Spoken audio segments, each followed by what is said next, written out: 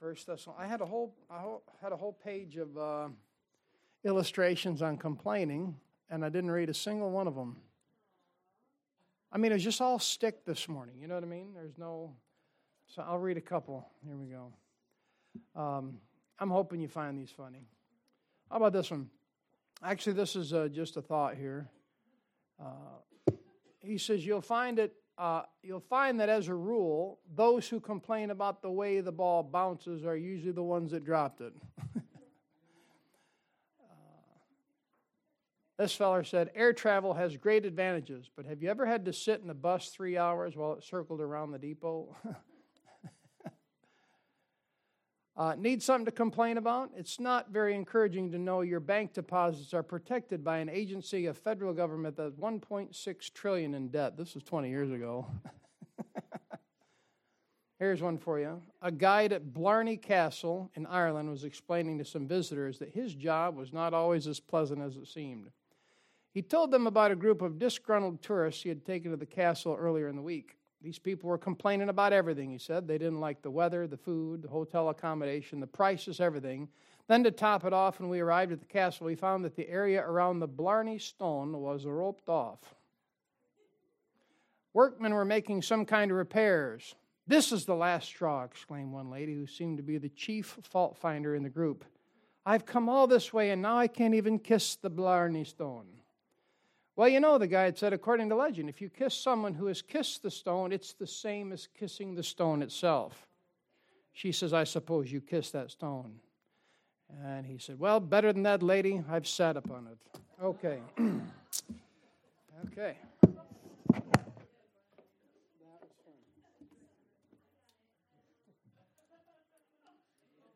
won't repeat it either. Amen. That's as pastoral as I get. Okay. 1 Thessalonians. See, there was supposed to be some humor this morning, but I just left it off with the Blarney Stone. There you go. 1 Thessalonians chapter 3, verse 10, moving right through the book of 1 Thessalonians. We're moving pretty quick, aren't we? I'm thankful for this Bible. And I'll tell you what, the more I learn it, the more I want to learn it. And if all you had in this world was this book, you'd be okay. You'd be all right, that's right. 1 Thessalonians chapter 3, verse 10, this is where we left off. The Bible says, night and day, praying exceedingly that we might see your face and might perfect that which is lacking in your faith. Now, Father, I pray that you bless your word, and pray that you bless the word of preachers preaching the King James Bible all across this country. And Father, I pray that you'd bless the people for coming out, give them something, fill their cup, Lord, and give us exactly what we need. In Jesus' name, amen. All right, now we said left off in this verse last week, and so Paul's coming by. He's coming by to straighten some things out that were out of line, that were missing. Some things that were out of line, maybe some false teachings, maybe exhort them, provoke them to be a better soul winner, bolder in the faith, and maybe deeper Bible students if I had to wager a guess. And the phrase, perfect that which is lacking in your faith, has nothing to do at all, like we said last week, with some second blessing.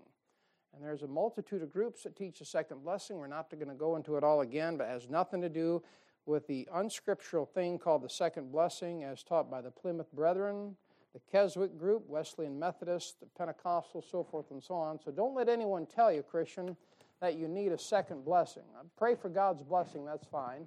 But this second blessing, as we covered, is something these groups claim that has something to do with salvation, all right? But what you do need, and this is, you need to pray for the filling of the Holy Spirit. And you pray for the filling of the Holy Spirit so you can be filled, so you might be able to minister to people. And you got to realize that the filling of the Spirit, it wanes. You're not always hooked up to 440. Amen? Okay, well, anyways. Look at Song of Solomon chapter 6. We kind of threw this in here. I want to give this a little bit of material to you here. And Christians in the body of Christ are like the moon in their fervency for Jesus Christ. And I want to give this to you. This is good material. And the church, Christians, the body of Christ is like the moon. And you find that out in Song of Solomon chapter 6, verse 10. Song of Solomon chapter 6, verse 10. The Bible says, "Who is she?" You see the she? "Who is she that looketh forth as the morning, fair as the moon, clear as the sun, and terrible as an army with banners?" Now you notice there's four likenesses there in that passage that the body of Christ is likened to. It's likened unto the morning. It's likened unto the moon, the sun, and terrible as an army with banners. And now the moon doesn't always reflect the light of the sun as it should. Sometimes you got, like we said, you got this little sliver of a piece of the moon there, and sometimes that thing's glowing like you wouldn't believe it. But in the nighttime of the church age, the church is like the moon. It's like the moon. There's a great study. We'll just hit a couple things here real quick and give you some information to take with you. But the first thing I see here on a negative side, the moon, you know what it is? It's an earthbound satellite. Earthbound satellite. That church is like the moon. Probably didn't spell that right. Does that look right? Satellite. Nope, 2 L's. Fail. Earthbound satellite. And you stop and think about that, moon will never be free of this earth. And like the moon, the church is bound to this world until the Lord comes and gets us out of here. You see it? You're bound to this earth. There's no other place you can live. And I know the Bible says over there in Ephesians chapter 2, verse 6, that we're seated together with Him in heavenly places, but your body's here, and you're stuck to this earth until the Lord sets you free. And your body lives here on planet Earth, and some of you live in Tawas City, and some of you live downstate where it gets real crazy, amen, and you have more to complain about. And but you're stuck on this earth until the Lord comes back. And your body lives on this earth, and all too soon it's drawn back into the earth and buried, isn't it? It's like the moon. Next thing I notice about the moon is it's a dead planet. That moon is a dead planet. That church is like the moon. It's a dead planet. The Bible says in Colossians chapter 3, verse 3, "For ye are dead, and your life is hid with who?" You see that? Just like the moon. Paul says in Galatians chapter 2:20, he says, "I am crucified with Christ. Nevertheless I live, yet not I, but Christ liveth in me. In the life which I now live in the flesh, I live by the faith of the Son of God, who loved me and gave Himself for me." Paul says, "I'm crucified with Christ." That means when a person gets saved, his old nature that's connected to his body of flesh is crucified with Christ. Romans 6:6 says that the body of sin might be destroyed. You see that? That moon. That thing's a dead planet. Just like the body of Christ, just like that Christian. Your old man's dead, isn't it? All right? So you get over to Romans chapter 6, verse 3 and 4. You see baptism. You know what that thing's a picture of? It's a picture of death. You see that? Paul says, reckon ye also yourselves to be dead indeed unto sin. And now a more positive side, you know what I see? That moon, it follows the sun. The moon follows the sun.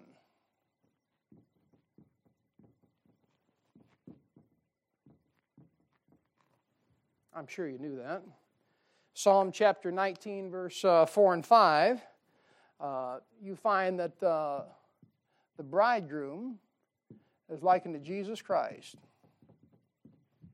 That's Psalm 19, 4 to 5. And the bridegroom is likened to the sun.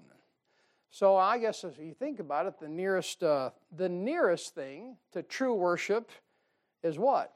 Is sun worship. Even though it's pagan idolatry. That's as close as you can get.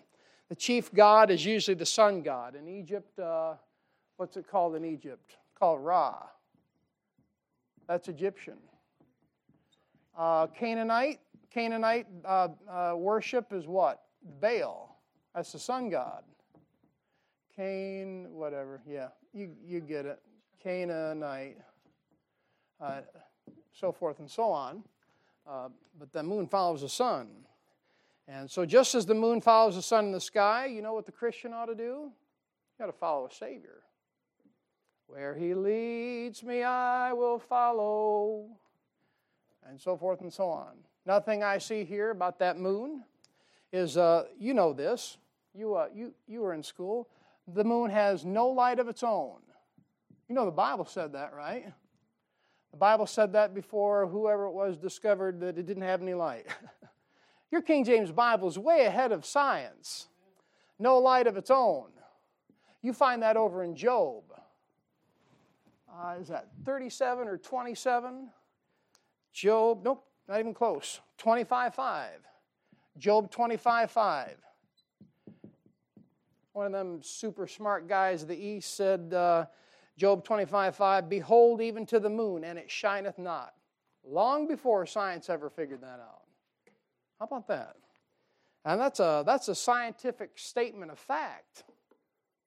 I find that pretty interesting. How your Bible's way ahead of science. The moon doesn't shine. I know they make moonshine, but the moon doesn't shine, right? You know what it does? It just reflects the light of the sun. That's what it does.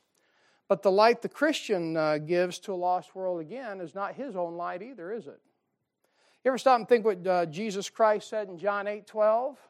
In John 8:12, He said, "Ye are the light." He said, "I am the light of the world." Sorry about that. And then He does a backward thing in Matthew chapter 5, verse 14, and He says, "Ye are the light of the world." I wonder how that could be. Well, because that Christian is like the moon, and it reflects the light of the S-O-N. You see that? So the light that the Christian gives to a lost world is not his own. You give someone the gospel of Jesus Christ, that's not your light, that's His light. And John chapter 8, verse 12, he continues on. He says, "He that followeth me shall not walk in darkness, but shall have the light of life." How about that? So the Christian is to reflect the light of what? His Savior. Because that moon has no light of its own. What else we got here? And this is what I really wanted to pull out of this thing about study about the moon, but there's quite a bit. I won't go over all. But as the light of the moon waxes and wanes, so does your light as a Christian many times. Sometimes the body of Christ gives off a bright light, doesn't it? So the light of that, the reflection of it waxes and wanes. Anybody have any idea what phase the moon is in right now? First quarter? Whatever that is. But thanks for that. But I'm just saying sometimes the body of Christ gives off a bright shining light. Sometimes you do, don't you? Sometimes you're filled with the Spirit of God, and man, you're just a glowing. Just like Moses going up the mountain, spending time with the Lord, and you glow and you shine for Jesus Christ. They used to have that program here, Sparks. We're sparks for Jesus, sparks to light the world, right? We will shine for Jesus. Well, that's a Christian, just like the moon. It waxes and wanes. Sometimes it's light, and sometimes it's bright, and sometimes it's not. And you know, I was thinking about that. The testimony of our church should be the same way. It should give off a strong, powerful light so that it guides and moves things. You say, how so? Well, you ever stop and think about that moon? It controls the tide. You know how strong that tide is? Don't get stuck in high tide. And the church ought to be that way. Just as the moon controls the tide, the church ought to have enough light and power that it controls things even, not politically, but ought to be able to control things in this community. But that kind of tells you the power of the church these days. It wanes. It doesn't have much power at all, but it should be strong. And the sad fact is that the testimony of the church today and the testimony of many Christians is real sorry, isn't it? It's lukewarm. It's weak. Some days you don't even realize the moon's out, do you? That's a picture of the Laodicean Christian. And so the world that it has around, it's worldly. It has little influence on the community.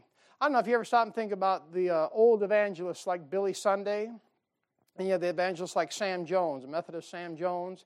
They'd go into a town. Billy Sunday and Sam Jones would go into a town, and they'd shut all the bars down.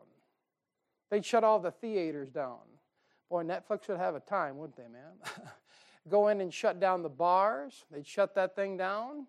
And you know what happened as time progressed? And we call it progress. It's digression is really what it is.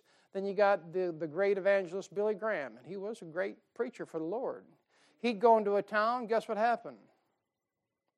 He wouldn't shut any bars down. I'm not against Billy Graham. I'm not going to kick one of God's preachers. You know what I mean? You say, well, he had his problems. You do too, amen. Every soldier's got a chink in their armor somewhere. But Billy Graham would go in there, and he might fill some stadiums in Anaheim or out there, so forth, all over. But he'd come out of those towns, and they wouldn't shut no bars down. Wouldn't shut no theaters down. How about this? The evangelists we got today, they don't even change the churches they go into. You say, why? It's like the moon. There was a day when the church was real strong and the church was real bright, and it shone brightly and had an impact, like the tide would change the courses in the community and change how people would think. But now we're so Laodicean, we're so carnal, we're so weak, just like that moon, we're waning. Well, but the Christian, the church, the body of Christ is like the moon. Song of Solomon 6:10, great study on the moon there. I'd encourage you to do it when you got more time. And you know what? You ought to pray there in 1 Thessalonians chapter 3, verse 10. You ought to pray for the filling of the Holy Spirit. Why? Because you're going to need a filling of the Holy Spirit to be able to minister to people the way you ought to. Sometimes I forget, and I sometimes do the old Nehemiah prayer when I'm coming up here, but I always drop a knee in my office, say, Lord, I'm about to get up there, and unless you help me, man, this thing's going to be a real mess. I can't do it without you. Need the filling of the Holy Spirit to be able to minister to people. You're going to need a special touch on you to witness to your neighbors. You're going to have a special touch on you to have the right marriage, amen, have the right family, and have the right effect on people around you. Well, look at Ephesians chapter 5, verse 18. You need to be filled with the Spirit of God. And Paul said, I'm coming by y'all there in Thessalonica, and I'm going to perfect that which is lacking in your faith. And it didn't have anything to do with their salvation, but it had something to do with their practical life. In Ephesians 5:18, of course, Paul, he's preaching to the Ephesians, his other church here, and they had a problem with drinking, and I don't think any of y'all do, and I hope you don't. But it says this, and be not drunk with wine. You wonder why you got to tell a church back then that, but you did still. Be not drunk with wine, wherein is excess, but be filled with what? The Spirit. There's the command. You're to be Spirit-filled. See, it just shouldn't be the preacher that's Spirit-filled, but you should pray when you come in here to be Spirit-filled. Amen? I mean, a Spirit-filled, because there's no telling what a Spirit-filled Christian can do for his Lord and Savior. There's a command to be filled with the Spirit. And it has to do with your willingness to yield to the Spirit's control. And that's the problem with Christians today, is a lot of them aren't willing to yield to the Spirit's control. You say, fill me, use me, I want to do something for you, but are you willing to yield yourself to the Spirit's control? And that's what's important. You need to realize when you look at things and you go through life, there'll be times where you need a special filling. Amen? You need a special filling, whether it's preaching or teaching or ministering or witnessing. And you'll need God to give you a special ability to be able to minister to other people. And Paul said, I'm going to swing by your way. I'm going to perfect that which is lacking in your faith. And you got to remember this, as we've been preaching through this thing in the book of 1 Thessalonians, the will of God is always in proportion to suffering and persecution. Suffering and persecution. It says, night and day, praying exceedingly that we might see your face and might perfect that which is lacking in your faith. And what Paul's really saying is like, look, I'm about ready to bring you all some trouble. He was good at that. Because, every time he'd come by, he'd preach on how to live right and fly straight. And they took it serious. And every time you try to do something for the Lord, that thing is established through persecution. It's established through suffering. And that's something you got to always remember. Because that's what it's going to be like when you follow Jesus Christ. Look at James chapter 1 real quick. I'll show you this. James chapter 1. Read a couple verses here. The will of God is always proportioned to suffering and persecution. We've said this the last couple of weeks, and you got to keep this in the back of your mind. Living the Christian life is not just always about head knowledge. I love studying the Bible, love reading the Bible. I actually like putting together messages when the Lord will give them to me. But that's not all the Christian life. The Christian life is not just clerical. Now, yeah, there's duty, there's discipline, amen, there's study and stuff you need to do, and it's good for you to do it, but that's not the entire Christian life. The part of the Christian life that is the most difficult is where He establishes you through things out in this world and through suffering and through persecution. And yes, it's going to happen in your life, and you might not get your head took off for Jesus, amen, but you're going to suffer, whether it's family or friends or people out in the community here. James chapter 1, verse 2, Brother James says, "My brethren, count it all joy when you fall into diverse temptations." Why? Verse 3, "Knowing this, that the trying of your faith worketh patience." Makes you wonder if some people have ever had their faith tried, amen, by the lack of patience they got. Verse 4, he says, "But let patience have her perfect work." What's he saying? Don't quit. That's what he's saying. "That ye may be perfect and entire, wanting nothing." So the wanting nothing here is being content. That's a difficult thing in the Christian life, isn't it? Being content. You remember Paul said, "Whatsoever state I am therewith to be content."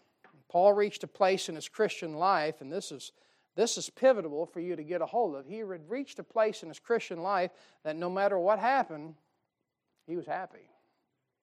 That's a mouthful, ain't it? And that thing's hard to do. And in a scriptural sense, if you read what Paul wrote, it's almost like you'll never be able to do that. Because after he'd been ministering for over 20 years, what is Paul? He's going around saying, the things I should do, I don't do, and the things I don't, I do, right? And then he goes on and says, well, you know, I'm the chiefest of sinners. But what you need to realize in the Christian life is the more that you're in the will of God, the more there's going to be suffering, the more there's going to be persecution, and the more there's going to be tribulation associated with. And that's what Paul is trying to say in 1 Thessalonians 3:10. Look at verse 11. He says, "Now God Himself and our Father and our Lord Jesus Christ direct our way unto you." So, of course, the Lord, He's the guide, He's the director, He's the teacher here. He is supposed to be the one that's leading everything that's taken place. Look at verse 12. "And the Lord make you to increase and abound in love one toward another, and toward all men, even as we do toward you." All right, so notice, first of all, Paul says, the Lord make you to increase. And one of the ways you know that you are increasing is that you have the love of the brethren. What a great topic, amen. The love of the brethren. Look at John chapter 13. I'll say it again while you're going there. One of the ways that you know that you're increasing as a Christian is that you have the love of the brethren. And you know, you're not going to be able to love the brethren on your own. I'll say that again. You are not going to be able to love the brethren on your own. You can't do it. You might do it one day out of 7, you know, with a smile and a grin and love you and the Lord hate you in the flesh, but you're not going to be able to do that on your own. And I say that because Christian people today are somewhat difficult. If you're honest, you can live in a fairy tale world. Everything's, you know, kumbaya and everyone's lovey-dovey, but you know that ain't the way it goes. Christian people there are somewhat difficult, and you and I here, we're going to have more problem with other Christians than we'll ever have with unsaved people. And that's truth. And that's just the way it's going to be. So in order for you to love these people, you're going to have the love of God inside of you. And the Lord's going to have to put it there. Look at John 13:34. "A new commandment I give unto you, that ye..." I've always thought that was the strangest verse. You had to put that in there. A new commandment. And that commandment is so difficult, isn't it? That you love one another. "As I have loved you, that ye also love one another." Here, verse 35. "By this shall all men know that ye are my disciples, if ye have this great exacerbating biblical knowledge." Is that what it says? It's good to have Bible knowledge. It's good. Amen. That's not what it says. "By this shall all men know that ye are my disciples, if ye go around and try to lead everyone to the Lord." No, don't say that either. "By this shall all men know that ye are my disciples, if ye go to every service the church has." That's a good thing too, but that's not what it says. "By this shall all men know that ye are my disciples, if ye have love one to another." And you know, that can only be done by having Jesus Christ in you, the hope of glory. And it's Jesus Christ in you, and you know what it is? To be honest, it's like an impossible command, isn't it? Because no matter how hard you try, you ain't going to be able to love the brethren the way you should. Because there's always going to be something that's crossed or misunderstood. And you can't do it on your own. It can't be falsified or made up. And it's something that the Lord has to do in you. You know what it is? It's a mark of spiritual growth. A mark of spiritual growth is that you're able to love the brethren. And notice in 1 Thessalonians 3, verse 12, that it says, the Lord make you to increase and abound in love where? One toward another. So your love is to increase and abound first toward who? Christians. Notice it's Christians first. And what's next after that? And then towards all men. There's your priority. The Lord said it for you in the book of John. You're supposed to increase your love one toward another. Bound, that's an overflowing, in love one toward another, and then toward all men. Now, some people take this verse and say this means you're supposed to love everybody the same, the saved and lost, but that's not what that means. Now, look, you ought to love the unsaved folk, amen? You ought to love the unsaved folk. The saved are mentioned first in this verse. You're to love the brethren more and before you develop your love for the lost. You do love the lost, but let me say this. You can't fellowship with them. You love the lost, but you do not fellowship with the lost. Look at 2 Corinthians chapter 6. There's a very pivotal order of importance here. Remember, we preached a couple weeks ago, God's a God of order. And He gave this thing to the Apostle John, and you're supposed to increase your love for the brethren first.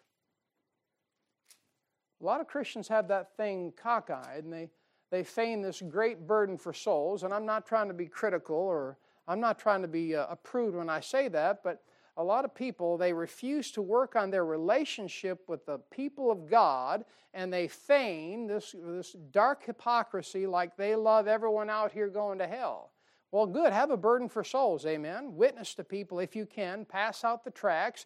Get in a word for the Lord. But if your relationship with your brother stinks, you got problems. You got to work on that thing first. That's why Peter said, grow in grace and in the knowledge of our Lord and Savior Jesus Christ. Your order of importance is that you grow in grace first. You've got to grow in love toward your brother first. 2 Corinthians chapter 6, verse 14, you know what Paul says here? He says, be ye not unequally yoked together with unbelievers. Some people say that applies just to marriage. No, it's everything. Now look, it's not wrong to go down the right road with somebody as long as you can. But once the people that are on that right road, they start going down the wrong road, you can't go with them anymore. All right, and you love the lost, but you do not fellowship with them. Look at verse 14. It says, for what fellowship hath righteousness with unrighteousness? And what communion hath light with darkness?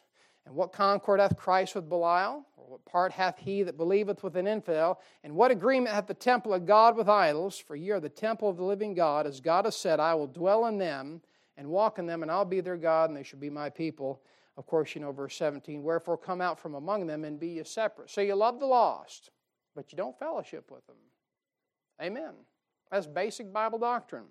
So unless it's part of your job and you have no choice, I'll say this, you have no fellowship, you have no business fellowshipping with unsaved individuals. You say that's cruel. I didn't write the book. I'm just trying to teach it. Line upon line, here a little and there a little. You love the lost, right? Toward one another first and then toward all men. But you don't fellowship with unsaved individuals. You love them, you care about their soul, you witness to them. But here's the thing, you can't maintain a spiritual conversation with an individual who is lost or who is spiritually discerned. You say, why? Because you can't have a conversation about the love of God. You can't have a fellowship about how much you enjoyed the preaching. You can't have a fellowship about them, about missionaries that you support and how you support the work of God. Why? They're spiritually discerned. They don't get it. So what naturally is going to happen? They're going to have to run the conversation. You see that? And you're going to have to let them run the conversation. That's going to get you in trouble every time.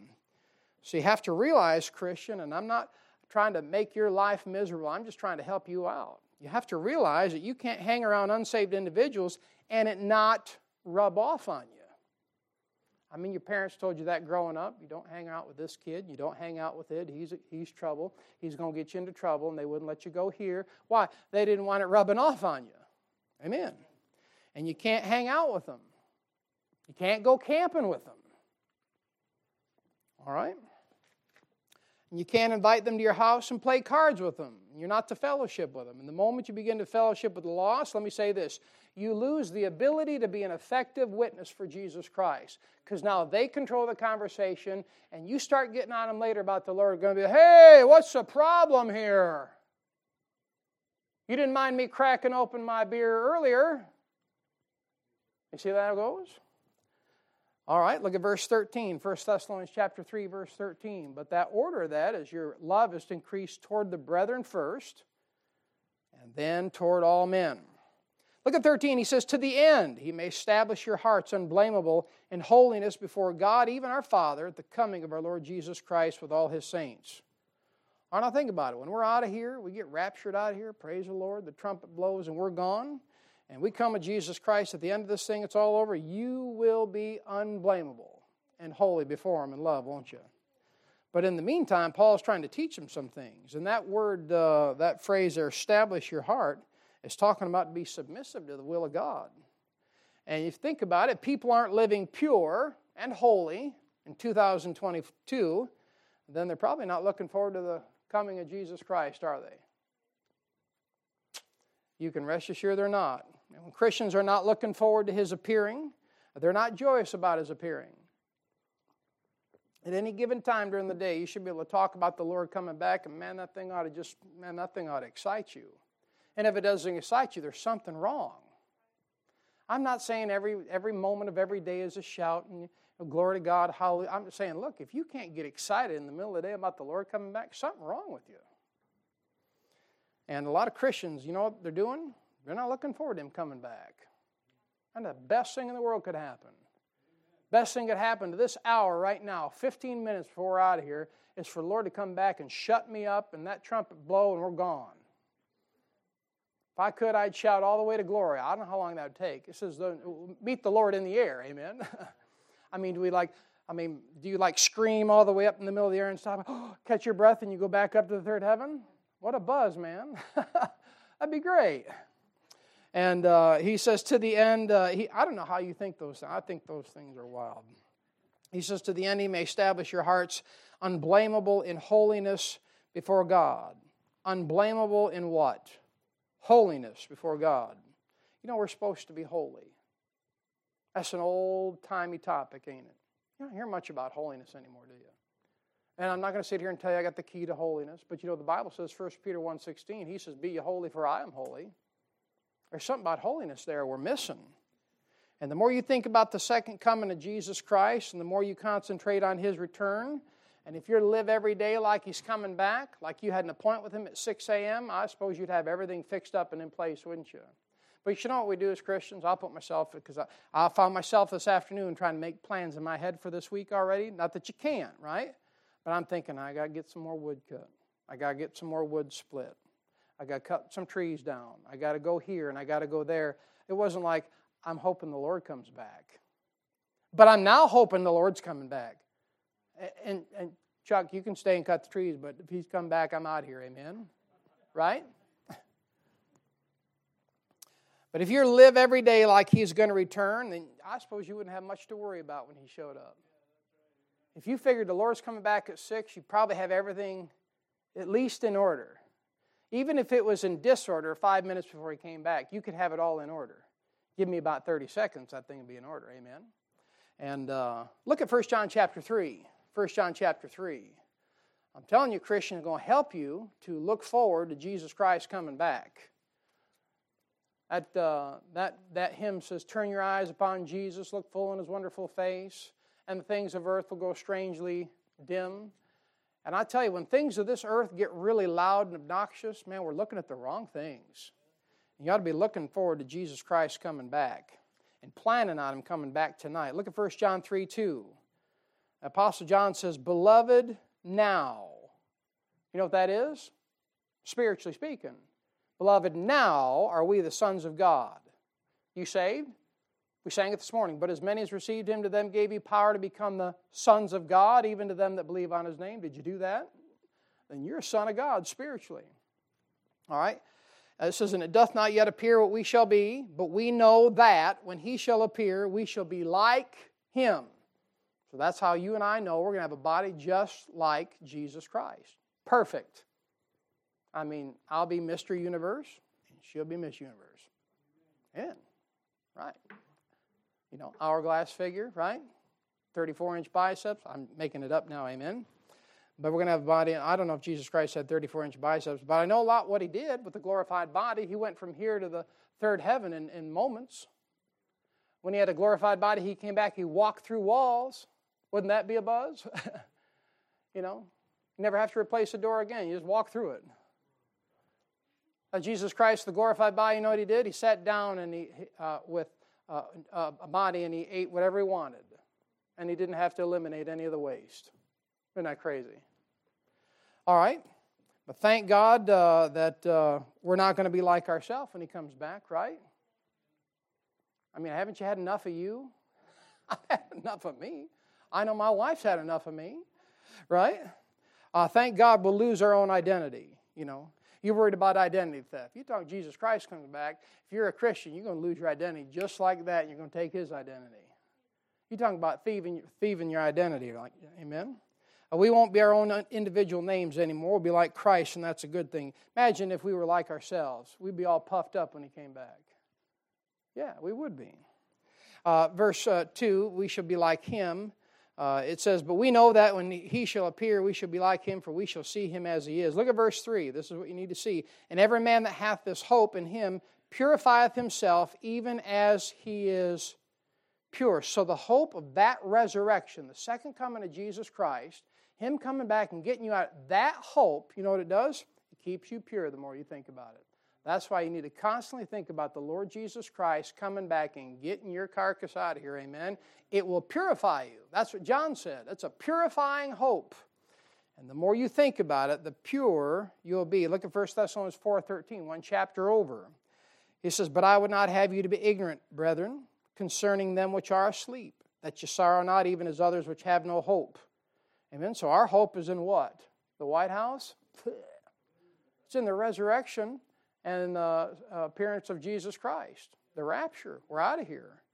The hymn writer said, my hope is built on nothing less than Jesus' blood and righteousness.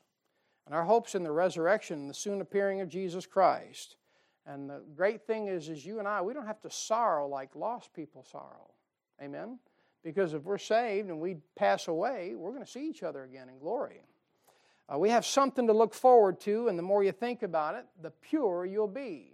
The more you focus on his return, the more holier you will live. The purer you'll be in your talk. If you really thought Jesus Christ was coming back before the service was over, you wouldn't be letting your thoughts wander, would you? You'd be like, is everything in order? Does my hair look right? You know, are my shoes tied? Are my shoes going to go up with me? Who cares, right? I'll get a new pair of shoes when I get up there. And the more holy you'll live. And this whole thing about holiness is not preached very much anymore. People don't even talk about holiness. So I believe there's a reason for it. And we can put some thoughts together on it. And I think people are afraid that they'll offend someone if they talk about holy living. Because some people go so overboard with that stuff. And we don't talk about it. We don't preach about it anymore. You know, holy living is, you know what it is? It's holiness in your heart. Not in your dress. Don't take that wrong. I didn't say to not dress holy. I didn't say that. But holy living is holiness in your heart. You cannot define holiness by your dress. But at the same time, if you have a holy heart, you will always dress to please the Lord Jesus Christ. I mean, if he owns you, right? We're not our own. He's the president. The resident should be the president. And the boarder should be the boss. Why don't you ask him what you should wear? I dress so I can be stylish. Well, I need some help on that. Well, if you have a holy heart, you always dress to please the Lord. But let me say this, it may not always meet your little standards either. Is that fair enough? If you got a holy heart, you'll dress to please the Lord Jesus Christ. Having a holy heart means you're constantly striving to do what God would have you to do. Amen. You're always submissive to the will of God no matter what it is. And you don't hear much preaching on that. And I'll prove it, not trying to be obnoxious, but you haven't heard 5 sermons on holiness in the last 20 years. And that used to be quite a topic preached on. And I believe the reason is we don't like holiness in part is because of what the holiness group has done to it. There's a group, a pretty good-sized group. It's kind of waning in the country these days, but they call themselves a holiness, and they made holiness what you wear. It all out here. That's not holiness. Now, if you have a holy heart, like we said, you'll dress to please the Lord. But holiness is just not you putting on whatever they call it, a 3/4 length sleeve or a dress that goes to the floor, or back in the old sawdust days, it was a linsey wool dress. My soul, that sounds uncomfortable just saying that word. You know what I mean? And holiness is not just you got to wear a tie and you got to wear a suit coat. Well, let me tell you what, we cut wood. I ain't wearing no tie and suit coat in the woods. That's dumb. But holiness, you know what it is? It's not a set of standards. I heard one preacher, we went to this preacher's, it was like B. We called it the big belly, the bad backs, and the Behind Baptist Conference, whatever. We didn't get invited back. I know you find that hard to believe, but this one preacher got up there, and I won't say his name, but he said, if you're a preacher, you need to go everywhere with a suit and tie. And the boys are looking at me like going, because we got to go cut wood later. At any rate, but it's not a set of standards. I'll say it again. Now I'll clarify it, because we live in Laodicea, and you got to clarify everything. Holiness is not a set of standards, but holiness is also not having any standards. You see that? And because someone gets up there and tries to set you free and make you free by letting you be a Bible believer and have a relationship with Jesus Christ, if you get up there and say holiness is not a set of standards, they go, well, there you go. You don't believe that you should have any at all. No, that's not it at all. It's just you can't create a set of standards and say if you follow that, you'll be holy. You know what you'll be? You'll be a stinking Pharisee. Because now you'll be so caught up with what you're doing and how you look and how everyone should be like you and everyone should dress like you and everyone should think like you. And boy, if you'd be more like me, you'd be more holy. Yeah, full of holes is what you be. But holiness is not a set of standards, and it's not having any standards. Holy living, you know what it is? It's good for you. Amen. Holy living is good for you. And the more clean your heart is, the more holy you will live. You got to remember that. The more clean your heart is, the more holy you will live. And if you don't live holy, it's a heart issue. And that takes care of chapter 3 there. Look at 1 Thessalonians chapter 4, part 1 here. Here at the first 12 verses, verse 1 here, the doctrine of sanctification is here. And that's another thing next to holiness that's not talked about very often. Look at verse 1. The Bible says, furthermore then, we beseech you, brethren, and exhort you by the Lord Jesus, that as you have received of us how you ought to walk and to please God, so you would abound more and more. You know what Paul's saying? He's like, you started in the right direction. Well done. Now you got to keep going. You see it? More and more. You would abound more and more. Abound more and more what? Pleasing the Lord. Amen. It's not just enough to get to the place where you can finally please the Lord. You got to keep going. You start out right. You're doing the right thing. Now you got to keep going. Amen. You got to continue what you started. Not for salvation, but to please Him. Amen. And that's what we want to do. Revelation chapter 4, verse 11. We were created for His pleasure. And there's kind of like an unwritten law in the Christian life. And it says this, if you stop growing, eventually you will go backwards. You got to remember that. If you stop growing as a Christian, you'll eventually go backwards. And with that law is this principle that if you're not growing, you know what happens? If you're not growing as a Christian, you'll get stuck in a rut. And you know where this goes next. That rut turns into rot. And if you stop growing as a Christian, you'll go right into the rut of what you normally do, right? Like that little path around your house all wore out.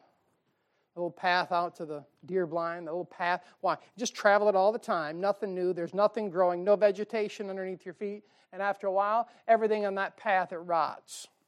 And eventually what happens, it ruins. You go from rut to ruin. That's the unwritten law in the Christian life. You got to keep growing. You got to keep going. You and I have never arrived until death or the rapture. You got to maintain that student's perspective. I'm not the almighty teacher. I'm a student of the Word of God. And the moment I start thinking I'm the teacher is when the Lord shuts the light off on that book. You got to always approach that book as the student of the Word of God. The student, the student, the student. You know what the smart people have done? They got that thing so messed around. In the Bible, you know what the scholar is? A scholar is a student.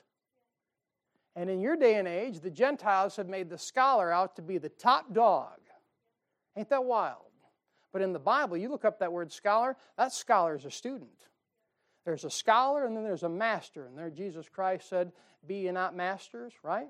That's what he said. The Gentiles are masters. He said, but it shall not be so with you. That's what he said. But in the Christian life, you have to keep going. And you have to keep growing. And if you don't keep growing, you'll eventually lose the ground that you gain. And that's what I concern myself with. I don't want to lose what I've already gained. And if you don't keep going on for Jesus Christ, you'll lose the very ground that you gain. You won't lose your salvation. And here's the thing. You never arrive until the death, you die, or the rapture. You haven't attained, as Paul said. And right now, what should I be doing, preacher? Well, you should be growing in grace. Got to grow. Take your Bible, go to Titus chapter 2. Probably close on this thing here.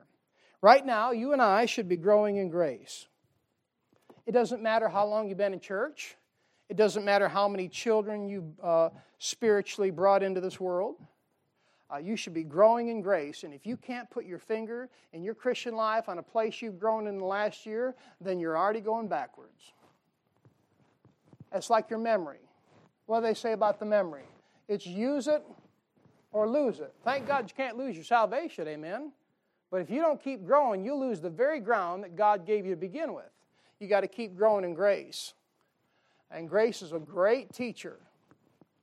I'll look at this thing real quick about grace in Titus chapter 2. I think we picked that thing up in 11. The Bible says, for the grace of God that bringeth salvation hath appeared to all men, teaching us that denying ungodliness and worldly lusts, we should live soberly, righteously, and godly, where? In Tawas City. In this present world. You see that? And then he says this, looking for that blessed hope and the glorious appearing of our great God and Savior, Jesus Christ. Ain't that something? Well, you know what that is? That's a man growing in grace. And I know a lot of you guys know this, a lot of this review, but grace is the teacher. It teaches you at least 7 things, 6 if not 7 things. Grace is a teacher. And you see there in that passage in verse 11, the first thing it teaches you to do is as a child of God, the grace of God that bringeth salvation, you're saved, right? You are saved by grace through faith, amen? For me, it was April 24th, 1983, and when you're saved, grace, growing in grace, it says teaching us what? First of all, grace teaches us to deny ungodliness. All right, let's just walk down through it. The second thing it does, it teaches us to deny what? Worldly lust. You see how simple that is? Simple to pull out of the passage, not do sometimes, right? Third thing, it teaches us to what? Live soberly. He said means you can't get drunk. Well, that's a given, amen.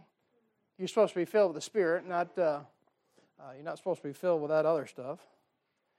Teach us to live soberly. Where? In this present world. Right?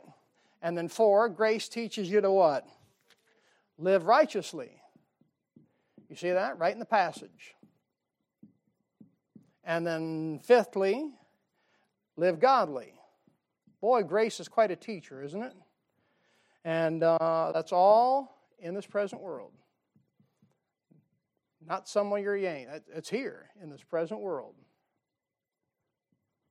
And then last but not least, grace teaches you to what? Grace even teaches you where to look. Looking for that blessed hope.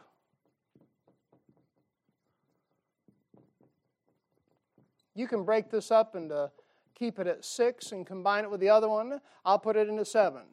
I say this. You know who the blessed hope is? That's Jesus Christ. Looking for that blessed hope, right? That's Jesus Christ. Grace teaches you to keep your eyes on Jesus. You see that? When life is good, keep your eyes on Jesus. When life is not good, keep your eyes on Jesus. Grace will teach you that. And it says looking for that blessed hope and the glorious appearing. You know what that is? There's your rapture. Looking for the glorious appearing of our great God and Savior, Jesus Christ.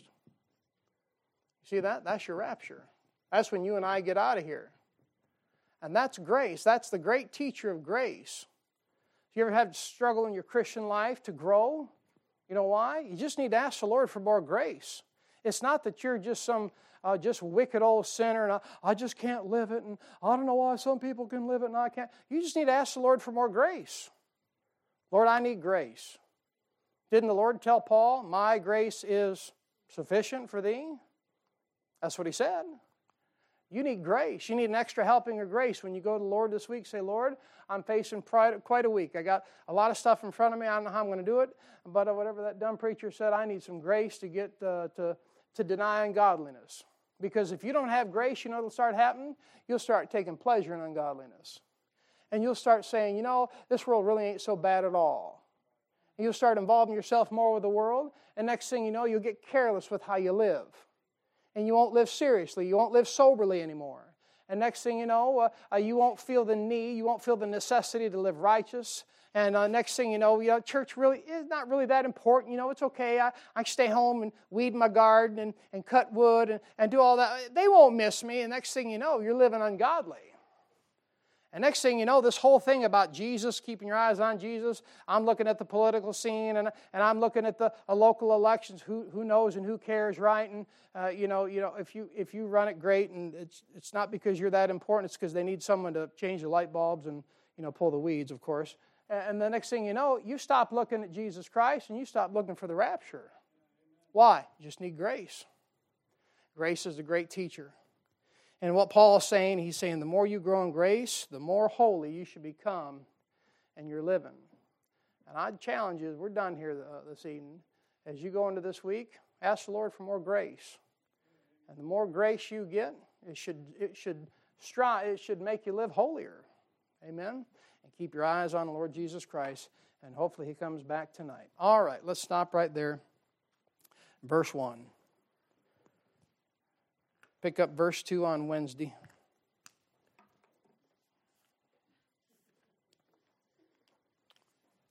What you and I need this week is more grace.